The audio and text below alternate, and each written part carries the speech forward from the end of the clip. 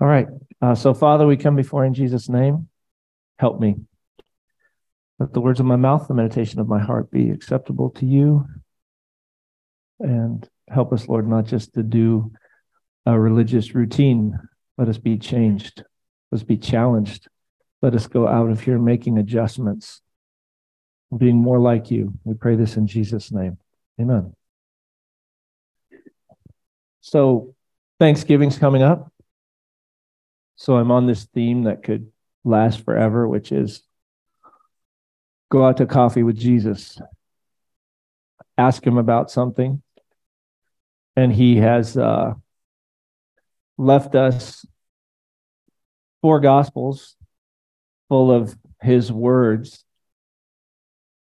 So when I was praying over what I wanted to talk about, I love the Psalms, of course. I've told you this many times. I've been probably 75% of my study and meditation of the last 5 years has been in the Psalms, because I just felt like I didn't know them well enough. Now I feel like I got a handle on them pretty good. So I thought, oh man, there's plenty of Psalms. I mean, man, praise. I could have gone with Psalm 103. What's better than Psalm 103? I was thinking of Psalm 116. I love the Lord because he hears my voice and my supplication.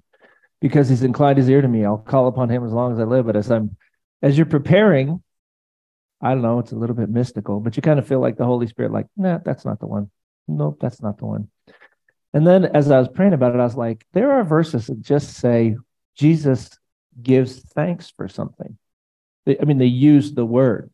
In the context, he's giving thanks for something. So I'm sure he gave thanks for all kinds of things because he's our perfect model. And Scripture says we're supposed to give thanks in everything. We're supposed to even give thanks in our trials and our difficulties and when we're persecuted and when affliction comes, all that kind of stuff. But there's a few times, and it's surprisingly few times, where the word appears in a context. And the biblical authors are strategic. So they don't just, oh man, this book needs to be 20 pages. I'm going to stuff some filler in here. No, they're very strategic on the themes and the words that they use and whatever. So I was thinking, where does it very specifically say that Jesus is thankful for something? And it's surprisingly rare, which doesn't mean he wasn't thankful, but I think it is probably to make us think about things that maybe we would overlook. Now, there is one time he gives thanks for food, and we're not going to overlook that one this week, hopefully. But there's some other ones that I want to point out to you. So again, we've ordered Jesus a coffee here, and I got mine. He's got his Thanksgiving blend. Last week, remember, he had one that wasn't bitter. His coffee wasn't bitter because we talked about bitterness. This week, he's got his Thanksgiving blend going. And I know that people that come from very formal backgrounds might be offended by this, but Jesus was truly he was God in the flesh, but he was truly a person who dealt with people as people. So I have no checks in my spirit that he'd be offended at the idea of going to a coffee shop and actually ordering him something he might like. So I'm asking Jesus as pretend I hadn't studied the Bible for the last 30 years. Jesus, what kind of things are you specifically thankful for? And then he might respond, well, I left you Matthew, Mark, Luke, and John full of my own words. And on occasion, you'll hear that I gave thanks for something. So why don't you just go check it out? So we don't actually have to have coffee with Jesus because we have Matthew, Mark, Luke, and John, which are full of the words of Jesus. So we can go search these things out. So that's what we've been doing. What we want to figure out is whether our opinions line up with Jesus's opinions. So hopefully this will be challenging for you. And guess what he's thankful for? Some of my very favorite themes. And I went out to lunch this week with a friend of mine who used to be an elder in our previous church, and we're still great friends. But back in that church, he said, Ted, you got about 10 themes, and your sermons are always going to be some kind of variation or, combination of those 10 themes. Yeah, you're probably right. And that book I just wrote has 10 chapters. Those are my 10 themes if anybody wants to crack the code. So what is Jesus thankful for? He's thankful. One of my favorite passages. I really didn't plan this. I was like, oh, he gives very specific thanks for something. The simplicity of a true knowledge of God. So, interesting word that I translated thanks here. That's King James put thanks. My script. Again, we talk about semantic domains, right? Words don't just have one technical meaning; they're flexible. Mine says, "I praise you, Father, Lord of heaven and earth." King James says, "I thank you." So I went with thanks because this is Thanksgiving and that's my theme. But at that time, he said, "I thank you, Father, Lord of heaven and earth, that you've hidden these things from the wise and intelligent and revealed them to infants or babies." So again, I said, you don't find this very often. He's thankful that the best truths, the most life transforming truths, are hidden from super smart people, and babies have the ability to apprehend them. Boy, I just don't think the church has heard this down through the ages. We don't really believe this. I mean, if I'm talking to the church as a whole, God's people, even the born again, we truly beat this drum that to go deeper with God, you need to get super technical, super philosophical, super theological. But Jesus said, no, the best truths are revealed to babies. And he's thankful for it. And not only that, they're hidden from the wise and intelligent. Now, our church pushes really hard learning and learning theology and learning history. And if you have the time, go get a theological degree and come to our seminars. We push learning really hard. But the truths that will really move your life and really make you fruitful, they're not, you don't have to know Hebrew and Greek. And you don't have to know high theology. You don't have to know, you have to have a Bible, you have to have humility, you have to have the fear of the Lord. You absolutely have to be born again, and you need the Holy Spirit.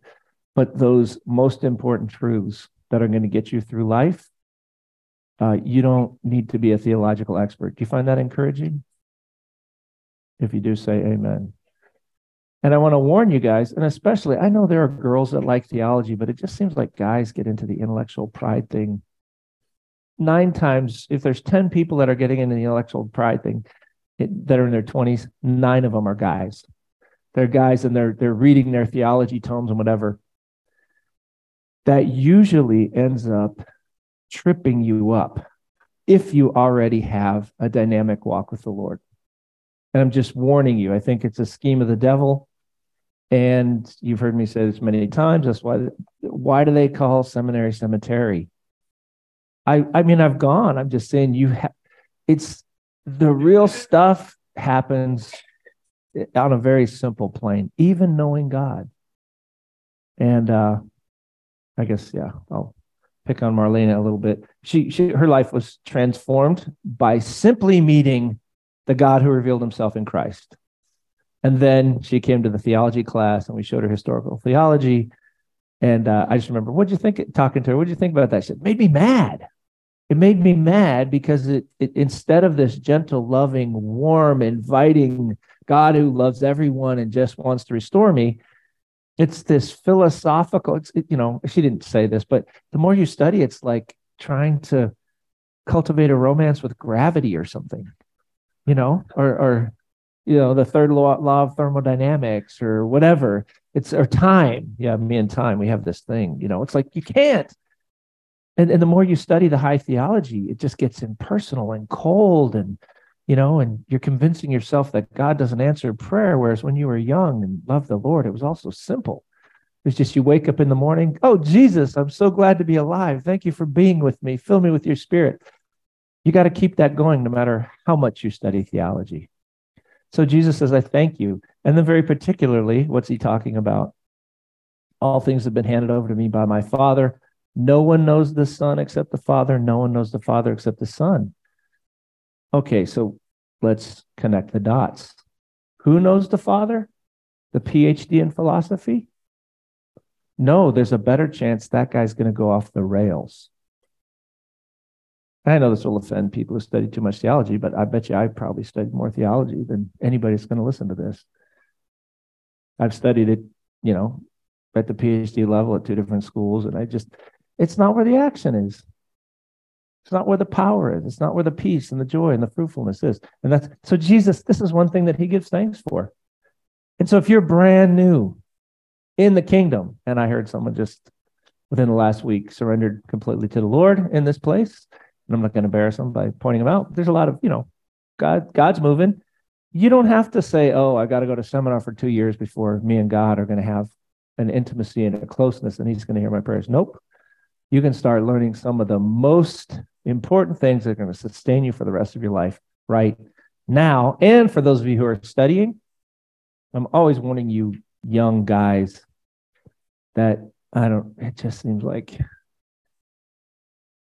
we just get enamored with the big names who write the big books and the apologists and the theologians and all this. And I'm like, dudes, that is not where the action is. Go ahead and learn that stuff. But if you think going down that track is going to bring you closer to the Lord, you're kidding yourself. I interact with people who are the last couple of weeks as I'm working on this new book. I was talking to a theologian. He's a real important guy. One of his star proteges, who was teaching at a really important school, bailed out of the faith just recently. And I don't want to give too many details, but I saw something that he said in his approach to God, and it was completely intellectual. It was a completely intellectual approach to God. And that ultimately brought him to a place where he just snapped and he walked away from the faith. And it's probably shaking tens of thousands of young people,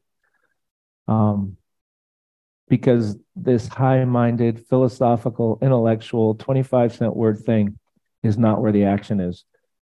And Jesus says, I'm thankful for that. And I'm thankful for that. Maybe I should say, I got to keep track of my time because the clock on the wall back there isn't working. But being simple doesn't mean being stupid, right? I like peanut butter and jelly sandwiches. Can I get an amen? They're really tasty. It doesn't take a rocket scientist, brain surgeon to make a peanut butter and jelly sandwich. It's very simple, but you got to do it right. Right? So, what's some really nasty kind of bread that wouldn't work? Right? Or some kind of jam that's whatever. Some exotic jam that's okay. How about this? How about fruit bread?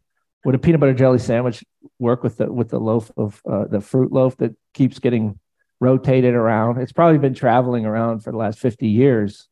You got it last year, and then you sent it to somebody else. Could you make a PB? No, that would be wrong. That'd be a wrong type of, right? You got to have the right ingredients. So walking with the Lord is simple, but you have to do it right. So some people think simple means, hey, just make it up, fly by the seat of your pants. You still have to learn how to do it. And how do you know you're getting it right? Right. It works. That's what Paul said. I don't want to hear your words. I want to see your power, right? The power of the gospel transforms lives. You have the peace that passes comprehension. You have fruitfulness. You have joy. You can get through trials. Dare I say, many of us, we get to throw our meds in the garbage can. We don't have to keep visiting our therapists. I know this offends Christians because we've lost the ability to do this. But the Bible says that. Jesus says, come to me, all you who are weary, heavy laden. I will give you rest. Rest is not, oh man, if I don't take my meds, I'm going to, spontaneously combust. No, rest is I've actually found a state of constant peace and joy. So you're getting it right, and you found that simple recipe because it works. So Jesus says, ultimately, and this is what ultimately got me on the track of discovering a much deeper understanding of who God is, which, of course, is revealed in Exodus 34:6 in the person of Jesus Christ, that he's compassionate and gracious and slow to anger and great in kindness and faithfulness. And that's a much better thing to focus on than all these big 25-cent words. So be careful, keep it simple. So maybe we will return to that in a moment, but that's one thing that Jesus is thankful for. Don't get tripped up And I've had only a couple guys I've discipled that have gone off the rails because they drank the Kool-Aid. They said, nope, that's what everybody's telling me at the seminaries. That's what everybody's telling me on the radio. It's an intellectual thing. No, ultimately, keeping alive spiritually is a very simple thing. You stay in the Word, you stay in prayer, you stay obedient, you stay surrounded by people who love the Lord. You make sure you're full of the Holy Spirit. It's very simple. Why do I study? Because another one of my little things I live by is walking with Jesus is very simple, but staying simple can get very complicated. So you young people that don't know much, stay by the people who are bearing the kind of fruit that you want to bear, and they'll protect you while you're young till you learn how to protect yourself. So simplicity is one thing. Thank God for simplicity. Let's see and this is what the Apostle Paul says, who I think was candidate for smartest guy in the world in his day. I really do. I don't think I'm overstating the case. A government official once said, Paul, your great learning is driving you mad. And he's like, no, you've studied the same stuff. I'm backing you in a corner and you're just getting nervous. And the dude's like, basically he doesn't argue. Paul was an intellectual monster, but he said this, let no one deceive himself. If anyone thinks himself to be wise in this age or by this world's standards, you have to become foolish in order to become wise. And then right after this, he says, the wisdom of the world, foolishness of God. God's going to teach you a way to walk with him that's very simple.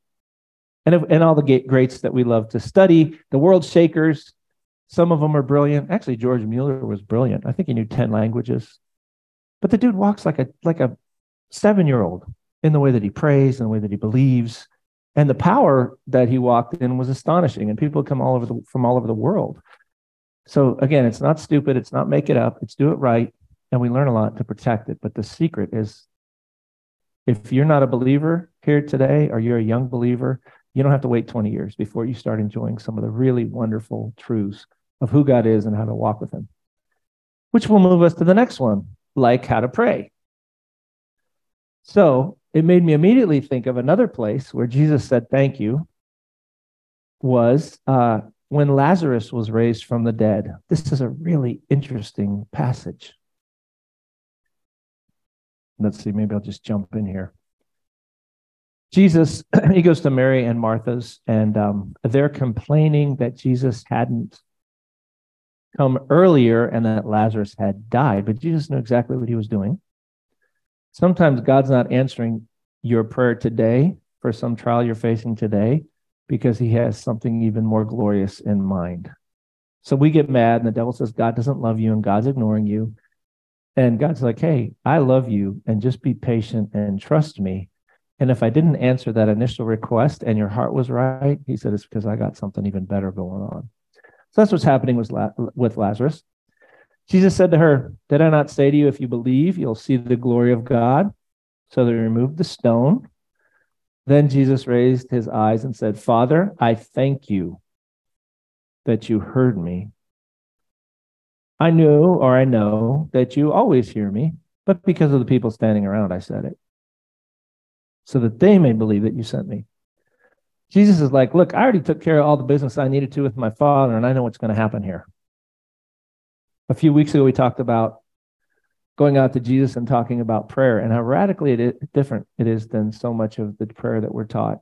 A lot of us who grew up in our Bible-believing, even born-again churches, the kind of teaching in the New Testament is wild. And it's, you get to the place where you and God are in agreement. And then at that point, you can either rejoice or you can even make a prophetic proclamation. And I know some of my good friends, some of my Kansas City friends, when they heard this kind of stuff, they're like, I don't want to go back to that church. And then they got out their Bibles and they're like, oh my goodness, this is what's going on. And then they got out history, the people I'm trying to show you from history, and the way they prayed, the Andrew Murrays, the people that actually brought the glory from heaven, the way wow. You pray until you get to the point where you know God's going to do it. So Jesus basically says, okay, I'm going to pray in front of you guys, and I'm doing it more for your benefit than anything that needs to transpire between me and the Father, because this has already been taken care of. That was not the kind of prayer I was raised on. And it was until I discovered the great evangelical works on prayer, the way D.L. Moody prayed, the way John Hyde prayed, the way the people that we study on Saturdays prayed. But he said, I thank you, Father. You've heard me. It's over. The battle's already done. This thing's going to happen.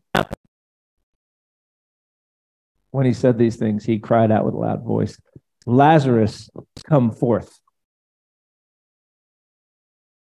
So again, he had already taken care of his business in prayer. And so this is a new kind of praying. And but you can get to the place, old evangelicals used to call it praying through.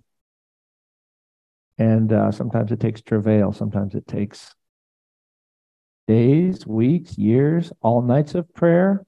We looked a couple weeks ago at V. Raymond Edmond, who used to be the president of Wheaton College, how he was dying on the mission field in Ecuador, and God told a little Bible conference, I don't even remember what state, Ohio or something. They said, V. Raymond Edmond is dying, and you need to intercede for him. And they took the whole day, they interceded for him. And he said he was watching his life pass before his eyes, and he just, all of a sudden, boom, he's out. Gets up out of bed. His wife dyed her wedding dress black. They said, we're going to have to bury him this afternoon. That's how they used to do it. Pray through. Get to the point where you know God's going to do a miracle. And then you rejoice a lot like Jesus does here. Hallelujah. It's over. It's done. The battle's won. Now, because this is such a foreign thing to us now in the church, because you can't do this afternoon, like I said, learn how to do it. But we should, kind of like riding a bike, start experiencing this, start getting better and better at it. I'm believing God for this person's salvation. I've come to the point where I know God's going to bring this person in.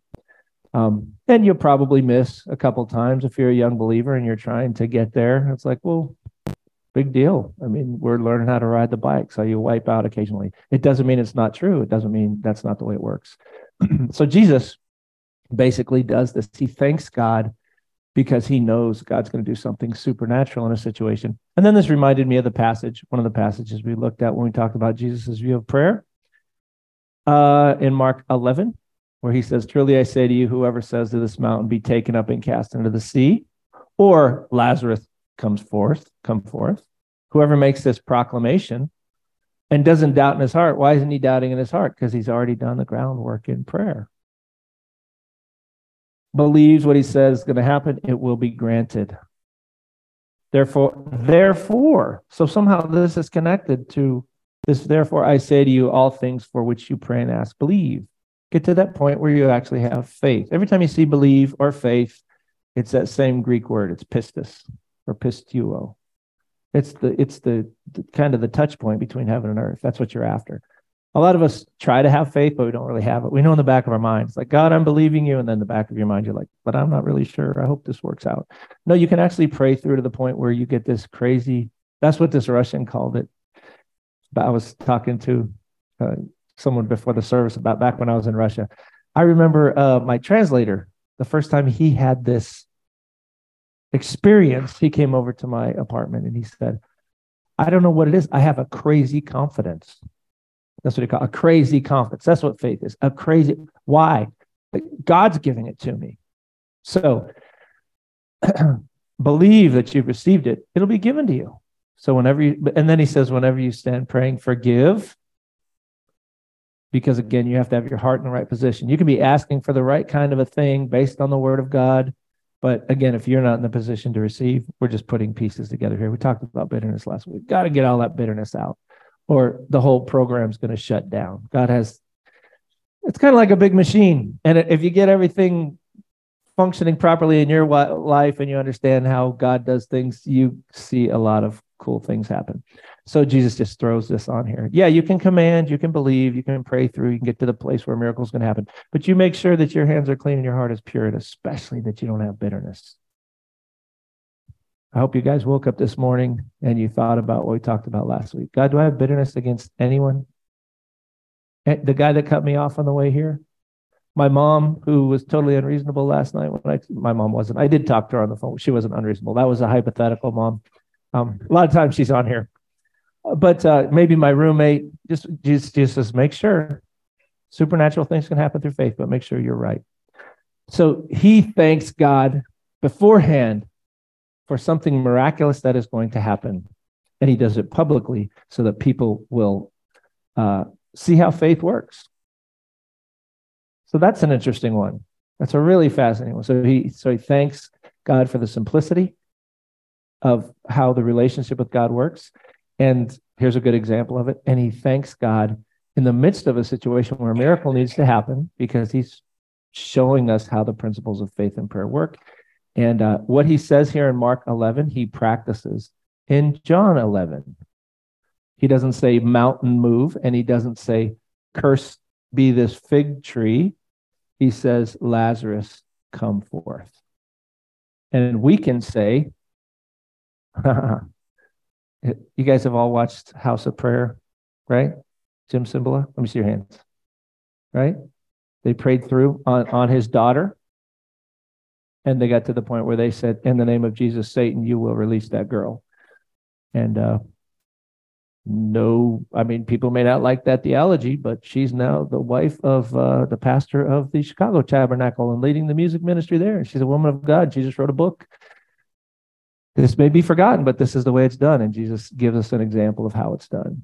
Have you guys gotten to the place where you are unfazed and thankful for a miracle that has not yet taken place because you know you've done your business with God and something that needs to transpire in this world is going to transpire? But we see, so we're out to coffee with Jesus. Here's another example where I'm thankful. What are you thankful for? Something that has not yet happened, but I know it's going to happen.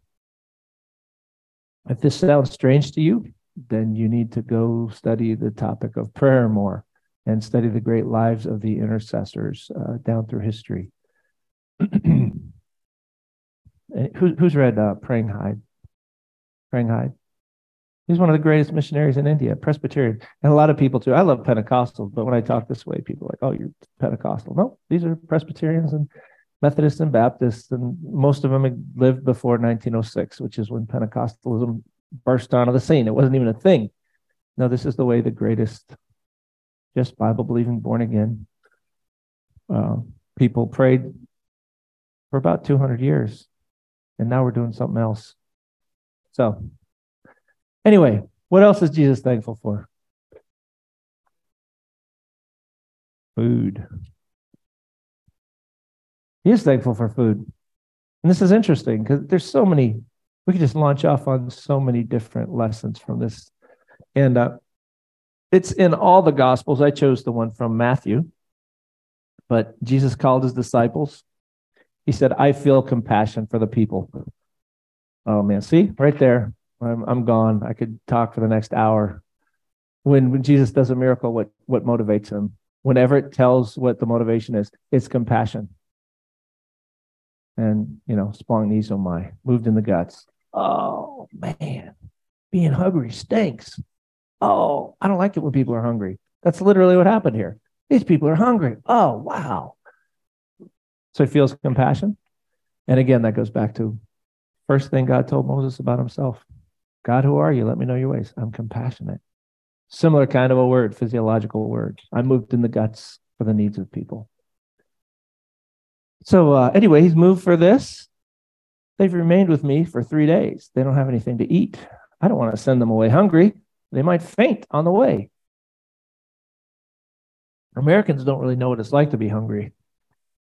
We have friends in Africa right now that are, I think I saw Alan on the Zoom. I bet Alan knows what it means to be hungry. It means there's nothing to eat for a day or 2 or 3.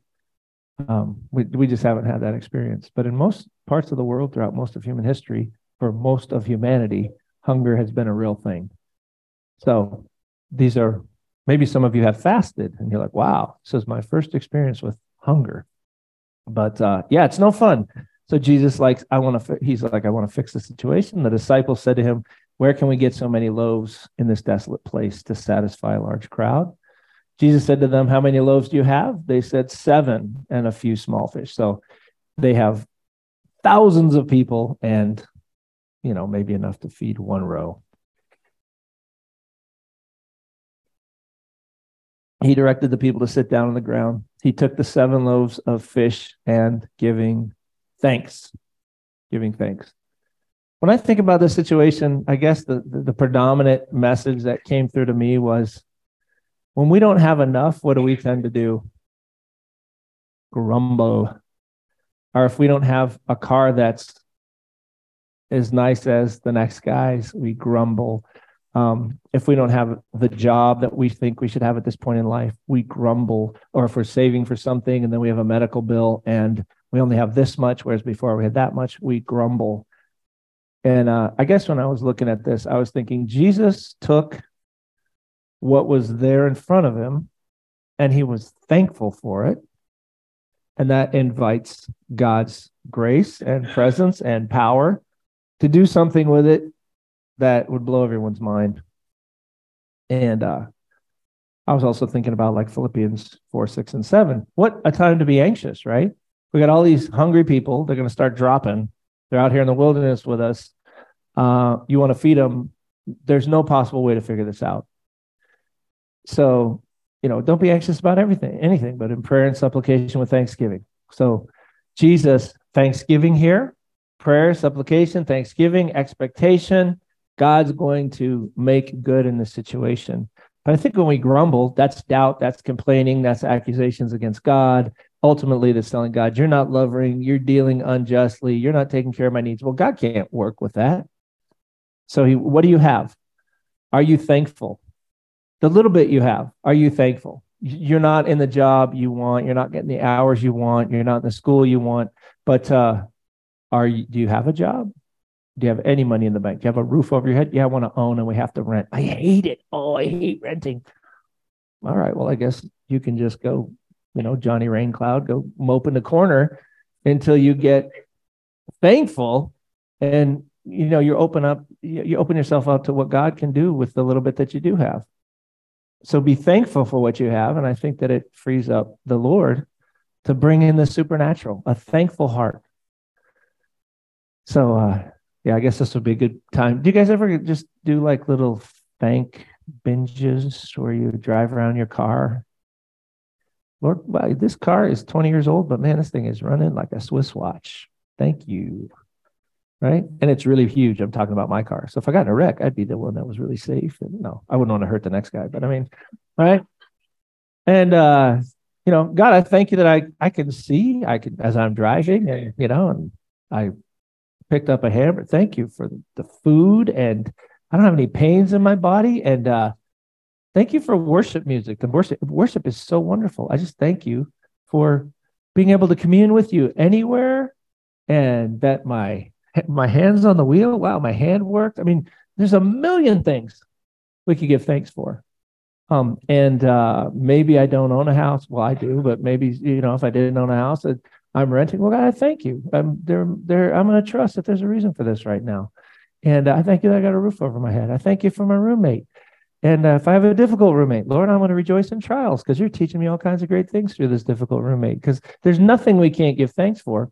But I think when we have a little and we give thanks for it, it opens us up to bringing God into the situation. Okay, you're living here and you wish you were living here. You want to go to college, but you don't have the funds to do it. You're sick and you want to be well. All of these barriers just give us opportunities. Lack, it all gives us opportunities to invite God in so God can do what God wants to do. So we see Jesus when he has a very little, giving thanks, having big expectations, and then we see, of course, God meeting everyone's needs and blowing everyone's mind. So Jesus gives thanks for simplicity. Walking with God is so simple. I've said this so many times, but one of the most, I have to forgive him, can't get bitter, but I just remember a more theologically oriented pastor slamming one of my favorite songs. I come to the garden alone while the dew is still on the roses, and the voice I hear whispering in my ear, the Son of God discloses. And I could get emotional, I could start crying. And he walks with me and he talks with me and he tells me I am his own. And that's baby talk, man. That moves me. And the joy we share as we tarry there, none others ever known. That's where the action is, man. That's where it happens. You're walking with him and you're talking with him and you're like, hey, God, you know what? You just threw some people into our church that are impossible and nobody else can help them. but we've seen you do this so many times. Jesus, we know you can help them. We know you will help them. I'm not going to be, immutable, predestining, sovereign, whatever. Yeah, there's some stuff about God, but God says, you don't have to mess with that. Just look at Jesus. What is he like? God, there's sick people in our church. Jesus, you never told someone that sickness was a good thing. You always fought it. Maybe you pushed it back a little bit with Lazarus so that something better could happen, but you were always up to good, and sickness was never a good thing. But this is just like this really simple thing. But I digress. Simplicity. Prayer. We can thank God before things happen. Why? Because that's how he told us to do it. A little kid can understand this. The theologian can't. Theologian can't understand this anymore. They cannot understand that God can be moved. They lose their ability to understand. Really kind-hearted, wonderful theologians I know, they cannot pray like that anymore, like a child. Jesus says, hey, get to the place where you can thank God beforehand and expect a miracle. And then whatever little thing you have, whatever tough situation you're in, whatever lack, whatever obstacle, thank God for the situation so that you can invite his presence and his power into that situation. All right, what else is Jesus thankful for? He's also thankful for the new covenant and for salvation. So again, this isn't all the Gospels, but I just chose Luke. For those of you who are new, there's 4 Gospels: Matthew, Mark, Luke, and John. Matthew, Mark, and Luke are very, very similar. And they're called synoptic. And it's interesting because you see the sin in there as in together, and then you see optic as in look. So you look at them together because they're very similar. And so if you study Matthew, Mark, and Luke, you're going to see a lot of overlap. And it's almost as if Mark is kind of a outline with a few details, and then Matthew puts a lot of original material onto what Mark put, and then Luke puts a lot of original material. But it's just a great way to kind of get a multi-perspectival view of different things in Jesus's life. And then John's just radically different. It's almost like John said, hey, these first 3 Gospels are great, but there's a whole bunch of really cool stories and things Jesus said that you guys didn't cover, so I'm just going to fill in those gaps. So this story, this account, this historical event is in all the Gospels, because when it's important, it's going to be in all the Gospels. Really, really important. So when the hour had come, he reclined at the table, and the apostles with him. He said to them, I've earnestly desired to eat this Passover with you before I suffer. I say to you, I shall never again eat it until it's fulfilled in the kingdom of God. So again, this is the Passover, Last Supper. This is when he's instituting what people call communion or the sacrament of the Lord's Supper, or different traditions call it different things. This is the bread and the wine. We do it the first. Is it the first or the last? First. I'm not a detail guy. So we make sure to do it at least once a month where we take bread and wine and we commemorate the death, burial, resurrection of Jesus on our behalf. So this is where the first time this ever happens, and he's telling his disciples that he wants them to pass this tradition down. When he had taken the cup and given thanks, he gave thanks. He knows what's coming, and he knows what this is symbolizing. He's saying, God, thank you for that. He looks in there and he sees bright red wine. And he said, my blood is going to be spilled for you guys. And I'm thankful.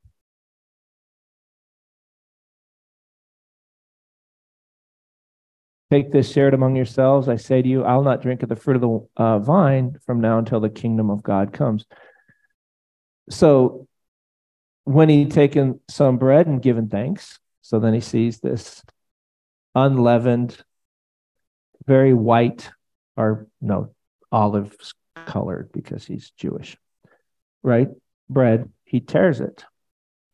And he thinks, I'm going to be torn. This is establishing a new relationship, new covenant between humanity and God. And he's giving thanks. He's giving thanks for what's coming.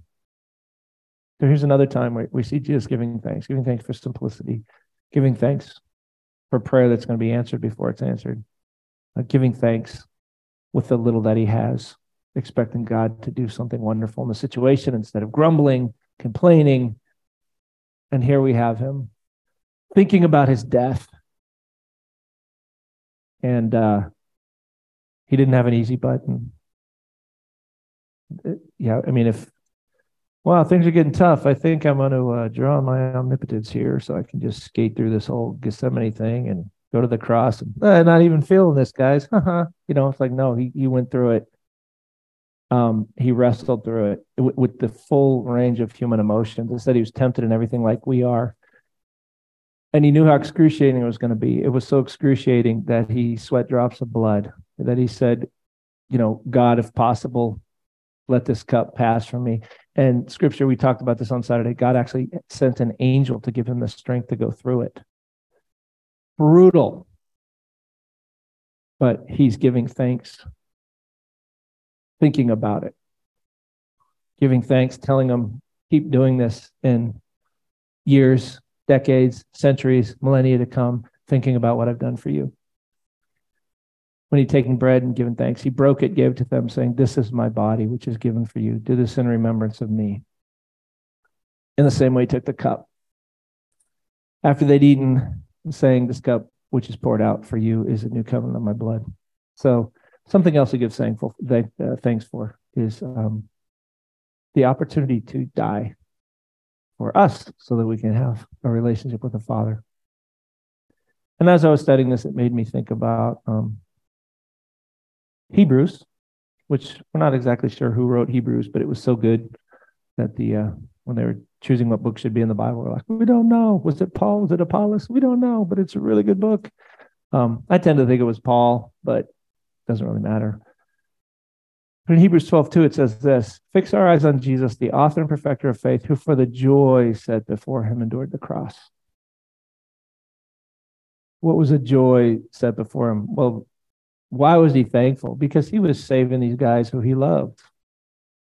And not just them, potentially everybody on planet Earth. And he knew it was going to be excruciating and difficult, but he knew that there's a verse in Romans 8 says, I consider the sufferings of this present time aren't worthy to be compared with the glory to follow. Jesus knew that what he was, the glory of what was going to come from his suffering was going to so eclipse any excruciating pain that he had to go through, that he could be thankful for it. So, and last week I went over this, and I was hoping that I knew we had a new believer last week who got hung up this week, and I knew that we had some individuals here who didn't know the Lord last week, and they stood up for prayer, and so I wanted to go one more time over that bridge illustration. Ultimately, what Jesus was thankful for was because between us and God, there is a chasm that is uncrossable. You cannot do enough good to come into a relationship with God. And the person who thinks they can is deluded. Just go give it a try. The harder you try, the worse you're going to see that you are. Besides that, any good thing that you're doing to earn salvation isn't good anyway. It's just selfishness. The only way for you to be fixed is a gift of God.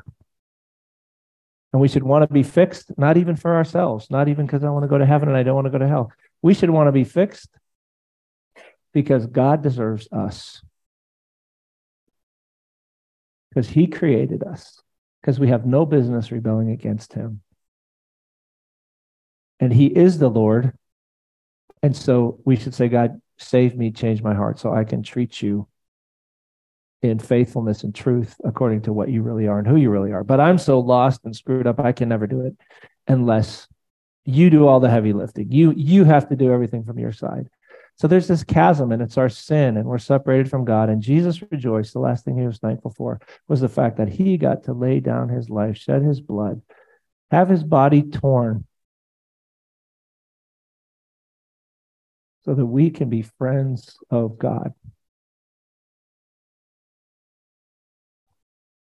Sons and daughters of the Most High God.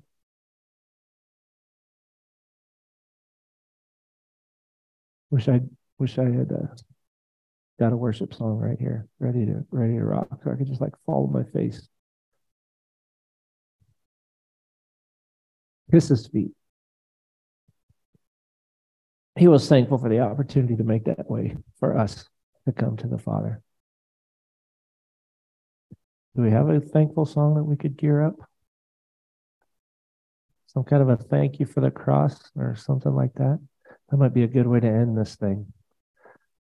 We got 20 minutes. But I think from what I understand and what I can see, everybody here has already yielded their lives to Christ. So I'm kind of like, oh, I wanted to give the bridge illustration, but it doesn't mean we can't be thankful. And maybe someone in here, you're realizing, no, I never did. I never have. I really need to yield afresh.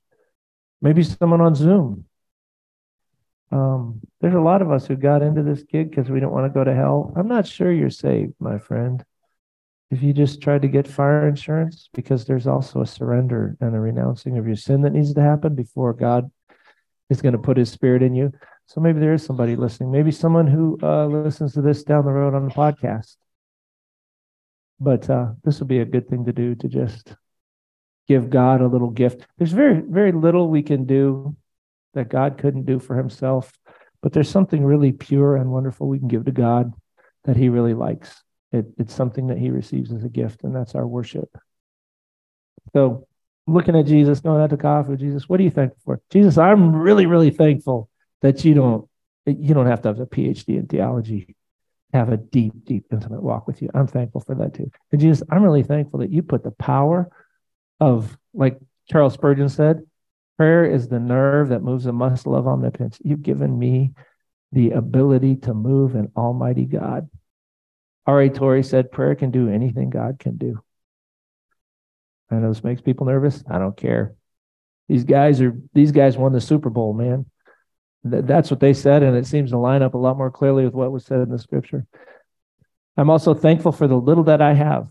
I'm thankful for our little church. I'm thankful for the fact that we have to rent and we can't buy right now, because God knows what he's doing, and he's doing miracles.